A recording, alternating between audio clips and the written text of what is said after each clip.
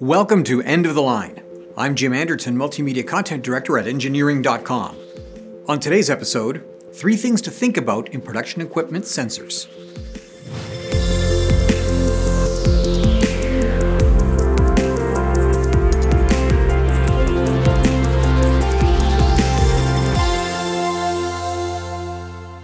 Today's episode of End of the Line is brought to you by Engineering.com, a globally trusted source for engineering content. Check out this and many other exclusive videos for the engineering professional found only on engineering.tv today.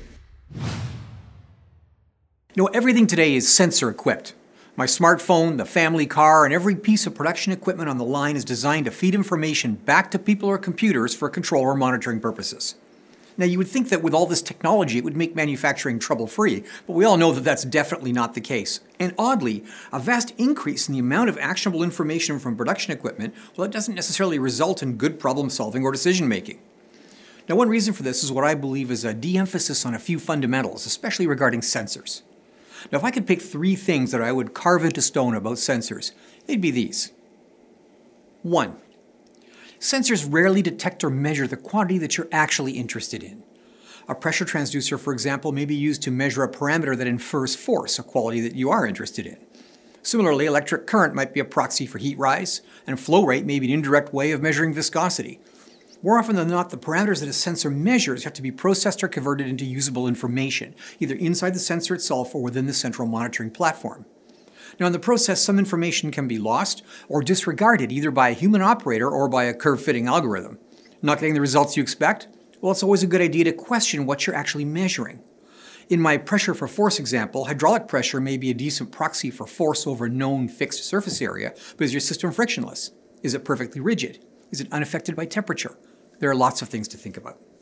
2. Time matters. For sensors in industrial use, systems that integrate parameters over time, well, they can make a lot of sense if you're interested in mean values. But those systems can also smooth over or ignore transient events. In some cases, that's just good noise filtering, but in others, transients or noise, well, they carry useful information by themselves. We know what a voltage spike can do to integrated circuits and how a pressure transient can hammer pumps and seals. And if those things aren't immediately damaging, well, smart sensor technology may paper them over. Sometimes it makes sense to take a look at the raw signal before those DSP systems clean up the data.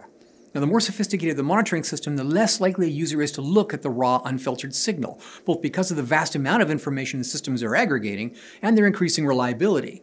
Things that don't break often are not often suspect when things go wrong, but there's no such thing as perfect reliability. And finally, 3. Don't be too quick to blame the sensor itself. It's easy to assume that a temperature reading that goes off scale low means a bad sensor when it might mean entrained air, cavitation, or simply low fluid level. Similarly, the little things like mechanical damage, loose or corroded connectors, bad grounds, and EM interference, well, they're more likely to cause a signal dropout than the failure of a sensor itself. Now, while this is mainly an MRO problem, it never hurts for a smart engineer to ask about these factors when tracking down a spurious or misleading input. For small businesses, that might be as simple as stepping out from behind a desk. In an auto plant, it may involve a golf cart in an hour of your time.